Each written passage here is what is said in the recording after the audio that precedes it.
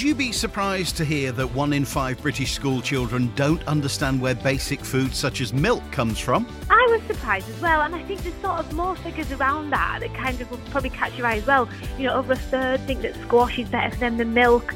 1 in 10 children have never been on a farm. Countryfile and Blue Peter presenter Helen Skelton joins us later with details of a new free book that may help. And with urea possibly facing a ban on its use, a UK company has patented technology which it claims will allow plants to fix nitrogen direct from the air. We've found a way to take this bacteria inside any crop, and it goes inside the cells. So that's unique to anywhere in the world. The Week in Agriculture. This is the Farming Programme with Steve Orchard. Hello, hope you've had a good week. It's looking rather dry and rather chilly in the country this week. There's a detailed weather forecast for the week to come later, plus a markets and prices update from Kit Dickinson from Openfield and some timely agronomy advice from Sean Sparling. Now, as you may have heard, DEFRA's consulting on the future use of nitrogen fertiliser urea as part of an attempt to reduce pollution from farming's ammonia emissions. Sean Sparling will be looking at this for us in a few minutes.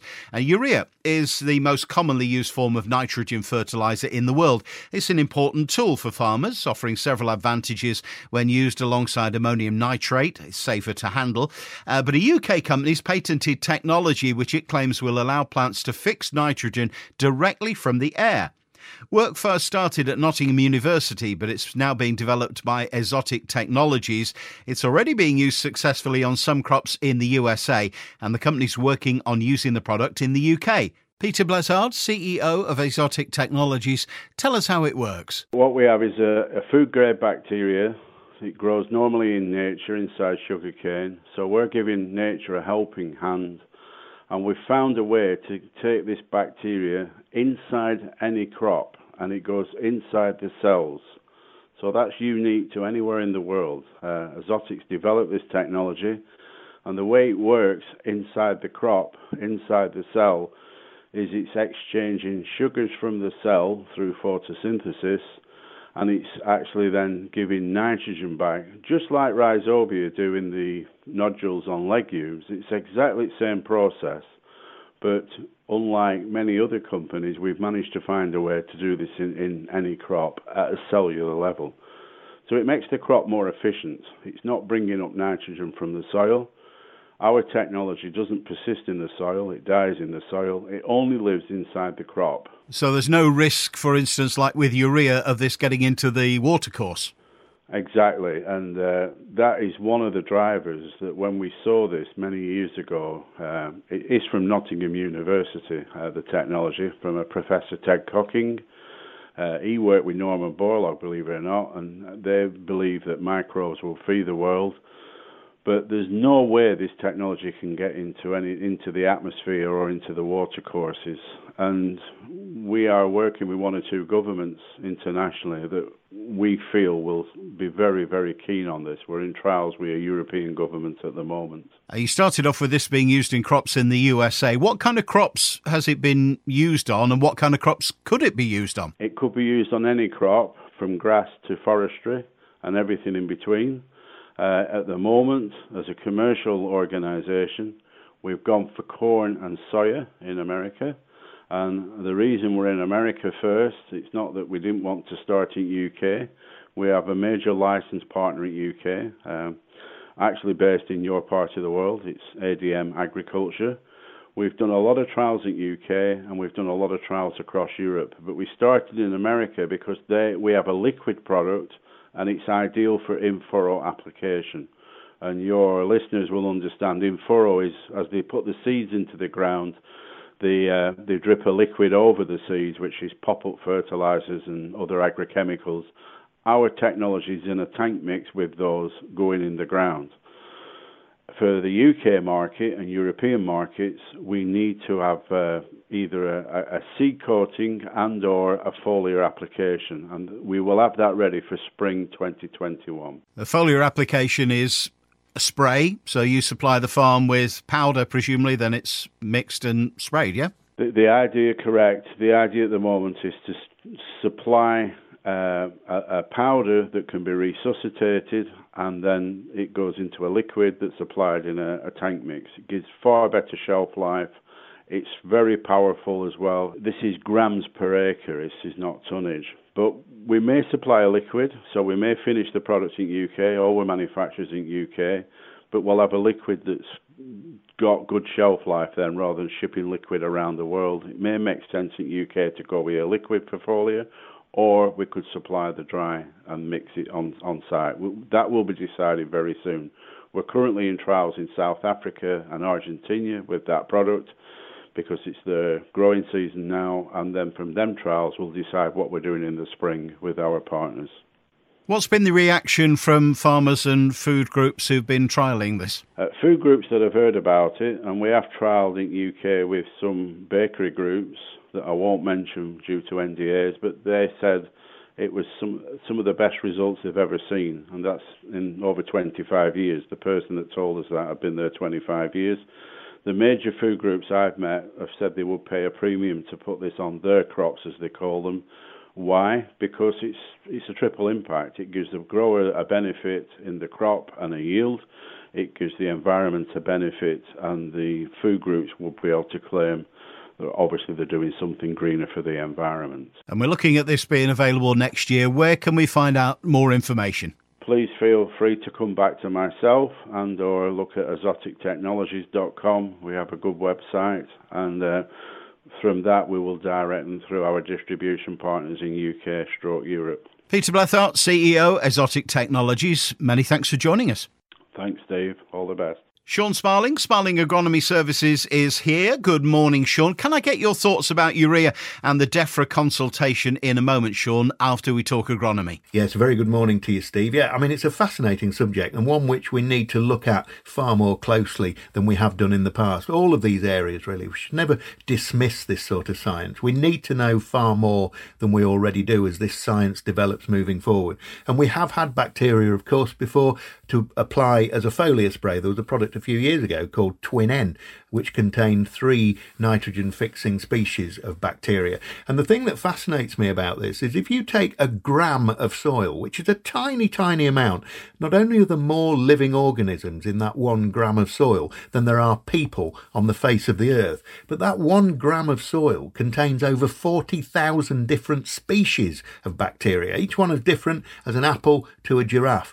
And anybody in science today who can isolate specific species out of those 40,000 within that 1 gram of soil, to me, that is a wonder of modern science, and we should embrace that. I'm going to come on to nitrogen again in a little bit more detail a little bit later on, because I want to talk about the urea consultation. So agronomy then, a whistle-stop tour. Oilseed rape, diseases are still out there. Assess and prioritise these untreated, more backward fields with a lower disease rating. And it is now getting cold enough for the use of propyzamide, Curbflow 500, AstraCurb type product.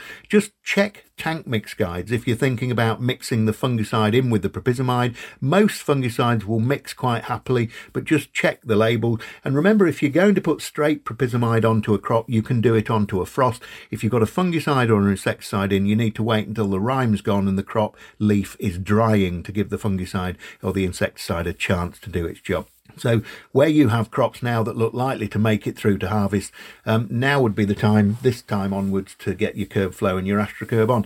I am still finding rake winter stem weevil about on my sticky traps and my water traps. So if you're finding them, don't ignore them. They can do an awful lot of damage to the crop. Winter wheat, any late herbicides, just grab as you can really going forward. Any crops that have already had a frost or two, they should be fine sprayed onto a drying leaf, and it's rarely dry enough really much before 11 o'clock at the moment, and stop spraying by about 3:30 if there's a frost forecast. But on those smaller crops, the more backward crops, the ones just emerging who haven't really had much of a frost on them, or who caught that -2 Wednesday night into Thursday, just take a little bit more care with those and don't go rushing in. There's plenty of time. Things are very wet out there in the field. Certain fields are just sitting absolutely sodden. And it's not because we've had a lot of rain. I've had less than 1.5 mil in the last 7 days. It's the result of last autumn, when we got between the 23rd of September and the end of December, over 5,000 tonnes of water per hectare. Just the weight of the water itself will have pushed down and slumped to 8 or 9 or 10 inches down and just slumped it all down. So the water can't get away as efficiently and as properly as it normally would. That's why people are saying that field's never sat that wet. It's because of that damage which has been caused by the weight of water. There's no point subsoiling soils like that. It's like pulling your finger through a bowl of custard or plasticine. But a deep tine pull through next summer after harvest might well be the right thing to do. A very good idea to start breaking down that compacted layer and to begin to repair these soils. Slugs still out there in patches, some areas where I'd never expected to see them. So that means it's important to stay vigilant, keep your eyes open and don't let your guard down. And the yellow rust and mildew that we've talked about over the last few weeks is definitely not enjoying the current spell of weather. And that is why we don't put a fungicide on, because this bit of weather is sorting the job out for us. So not an awful lot to report out in the field. It's getting a bit samey now. We will see what the next 7 days bring us. Great. Thank you, Sean. So urea then, what's the situation? So currently there's a live government consultation on the future of urea. Type urea consultation into your search engine. That will get you to where you want to be. And that gives you the opportunity to have your say and have your voice heard on the future of urea as a nitrogen source in English agriculture. I say England because, of course, Scotland, Ireland and Wales have devolved governments, so they will make their own decision on this. And the UK government are looking at 3 options for solid urea fertilisers, either banning it outright, introducing closed application periods, or introducing the statutory use of urease inhibitors, or probably a combination of the last 2 if it isn't a ban. So the government are committed to reducing their ammonia emissions by another 16% in the next couple of years, and 88% of our ammonia emissions come from agriculture, mostly from organic manures and slurry, but around 20% comes from our use of manufactured mineral fertilisers. We use 2 sources of nitrogen in the UK, urea and ammonium nitrate, and we import a massive percentage. We don't manufacture enough to support the domestic production market. Now, the government argue, and it is indeed a fact, that if you banned urea, you would automatically reduce our ammonia emissions. That is incontrovertible, that is a fact. But there must be other ways of managing it to reduce those emissions. Why do we use nitrogen in the first place? It's the most important plant food. Every plant requires nitrogen to grow. If it hasn't got enough nitrogen, it doesn't produce enough seed, therefore it doesn't produce enough yield. It's essential for growth, essential for protecting food supplies, food security, and as the main food source, it increases the chlorophyll levels and the photosynthesis potential, and that protects and promotes yield. If we had an outright ban, that's self-explanatory. We would have to move everything into organic manures and ammonium nitrate. That would probably cost more for farmers in the short run. We would have to import an extra 20-25% of our nitrogen as ammonium nitrate over and above what we're already importing now. And that puts huge pressure on farmers and the markets, because with Brexit, is that even possible? Is it viable economically? Is it an option? Because we've got no deal with the EU at the moment, and the costs would increase rapidly and drastically because there would be tariffs placed on top of it. Close spreading periods, we're already doing that. Unofficially. If you've got a 2-degree soil, it takes 4 days for urea to go to the phase of ammonium and then to ammonia, which is the thing that volatilizes. That gives us plenty of time to manage it. If the soils are 10 degrees, that process takes 2 days. That still gives us plenty of time. If the temperatures are 20 degrees, that happens in less than a day. So cold, wet conditions is how we use urea now, and preferably incorporate it immediately after application. But of course, we can't incorporate it in a standing crop. So calendar date is like having a no weeing section in a swimming pool. It's irrelevant. It is temperature dependent. It's workable, and we're doing that now. No farmer wants to apply urea in warm conditions because that means it wastes money through volatilization. He's losing nitrogen. We understand cold conditions. If we combine that with the use of urease inhibitors, we can reduce ammonia losses in urea even more, because the urease inhibitor keeps the nitrogen in contact with the soil for longer. That increases the adsorption and the diffusion time and gives it time to go down rather than up. But even with the use of an inhibitor, the losses of ammonia from urea are still 2.5 times higher than from ammonium nitrate. Ammonium nitrate around 2%, and a urease inhibited urea still around 7.5 to 8%. So that's what they're looking at. Go onto that site if you want your voice heard, type in urea consultation and have your say. Lovely. Thanks, Sean. See you same time next week. Sean's website, if you want to contact him, is sasagronomy.co.uk. Many children sadly don't know where their food comes from, including something as basic as milk. Helen Skelton grew up on a dairy farm and more recently has co-presented Blue Peter and Countryfile. She's teamed up with Arla to help educate youngsters, and they've produced a free book aimed at key stages 1 and 2, telling the story of Johnny and Jelly, a farmer and his cow. Helen, morning. Welcome to the farming programme. Thank you for having me. I was slightly surprised, I have to say, to see this statistic that 1 in 5 British school children don't know where their food comes from. That seems amazing. Yeah, I was surprised as well. And I think there's sort of more figures around that kind of will probably catch your eye as well. Over a third think that squash is better for them than milk. 1 in 10 children have never been on a farm. And I think you're surprised if you're in and around farming or agriculture. But let's not forget that there's, millions of kids that live in the middle of cities who have very full and rich lives doing other things. They're just not necessarily one field away from a cow. And I think it would be wrong to kind of suggest that this is about saying to kids, right, everybody, you need to sit down and learn all about where food comes from. This is just about empowering kids. I've got 2 small children, a 3 and a 5-year-old. Kids are very inquisitive. They're very engaged. And I think they come at things with a brilliant attitude. Sometimes as adults, we're guilty of thinking, why won't something work? But kids don't do that. So this is kind of just, this book's been created to give some kids a bit of background knowledge, a bit more insight to hopefully mean that they're better armed to make better food decisions. So tell us a little bit about the story of this book, because it's a farmer and a cow. Now, the farmer's real, isn't he? It's a real person. The cow is also real. So, yeah, Arla is a farmer-owned dairy cooperative. Johnny is one of the farmers in that cooperative. Jelly is one of his cows. And Johnny takes Jelly, and you might know the cow. He takes the cow to schools. It's been in, plays at Christmas. And Johnny just gets such a massive buzz out of introducing kids to cows. I mean, I was lucky I grew up on a dairy farm on the edge of the Lake District, so I was around cows my whole life. And I just think they're beautiful. The lashes, the way they walk, everything about them. But obviously Johnny says he comes up against lots of children who never get that close to a cow, and he really gets something out of introducing kids to these gorgeous animals. And it kind of spiraled from there. His adventures are real. This storybook has been created about, sort of what happens in a day for a dairy cow. And, I spoke to him the other day, and he was so passionate and he was so excited about being able to tell kids about this. He just told some lovely stories about how kids see a cow and then they're hooked, they're engaged, they're inquisitive. So yeah, he's thrilled to be part of this book, and we're thrilled to be encouraging people to download it for free. Because you grew up, as you said, on a dairy farm, and you kind of saw what was going on around you every day. And you, I guess, had that connection between where it starts and where it ends up in your cereal at breakfast time, didn't you? Kids not necessarily doing that. No, well, I mean, I like to think that I've had a really broad and varied life and been all over the world. But the reality is I'd never bought a pint of milk until I was 24, and I couldn't afford it. I went to the co-op and I had, pence, and I couldn't buy it because I'd never bought milk. I'd always just gone down the yard with the jug, dipped it in the tanker and drank raw milk. That's how I was brought up. And that was just my childhood.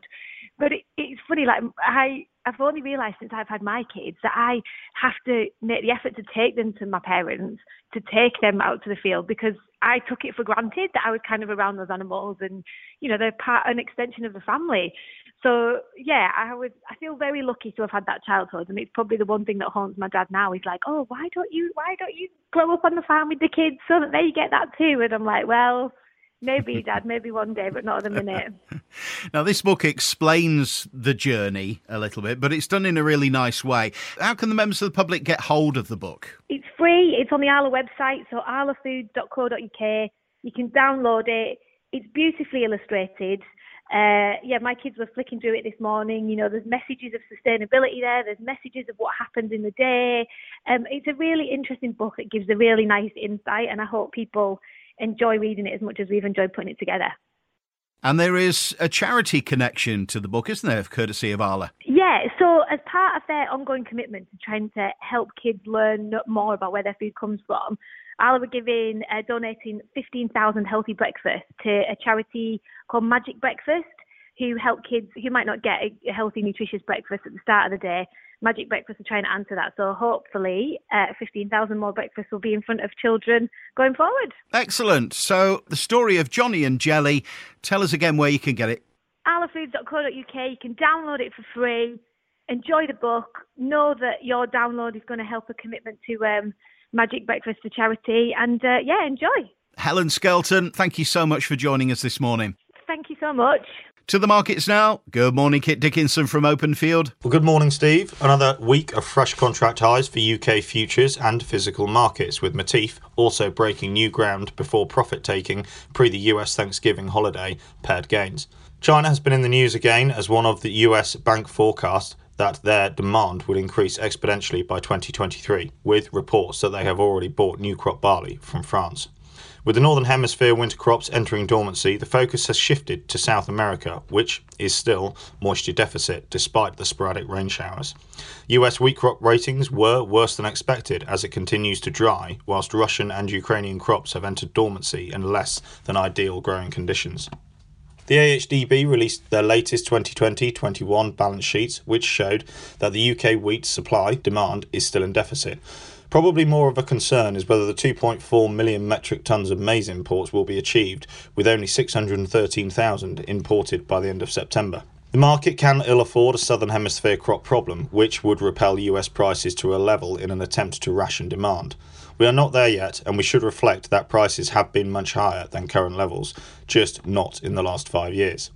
Malting barley markets continue to see some trade interest for replacement parcels of barley as deliveries are made and quality issues arise. There have been the odd consumer inquiring for specific quality at a limited volume.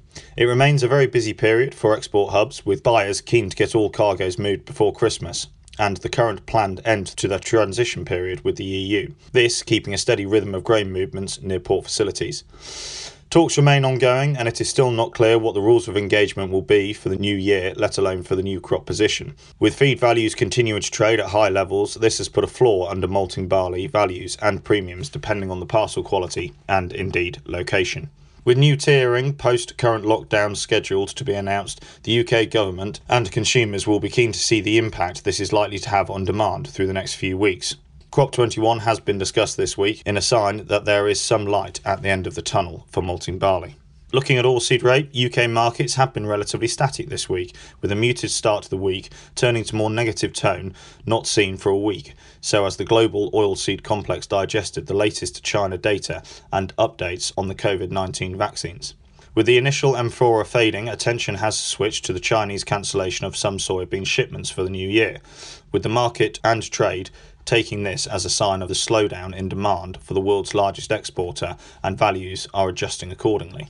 With a short trading week in the US due to Thanksgiving activity had been on the back foot and news of cancellations came forward, Matif rapeseed futures touched contract highs helped by tightness in the sunseed market before turning lower on demand concerns, with India also looking to reduce palm oil imports. This is adding demand. Looking forward to feed wheat prices this week: December 191 to 193, February 193 to 195, May 196 to 198, and looking forward to November 21 new crop 157 to 159. Milling wheat premiums have reduced slightly and currently sit at 16 to 18 pounds. Oilseed rape for December 355 to 357, February 358 to 360, with no carry forward to May at 358 to 360. Feed barley for December is 141 to 143, with the same price for February at 141 to 143, and a slight rise into May, 143 to 145.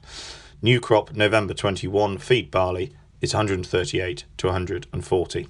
Malting premiums are currently £10 for a 185 nitrogen and £20 for a 165 nitrogen. Thanks as ever, Kit. So we know what the markets are doing. What about the weather? The Farming Programme. 5-day forecast.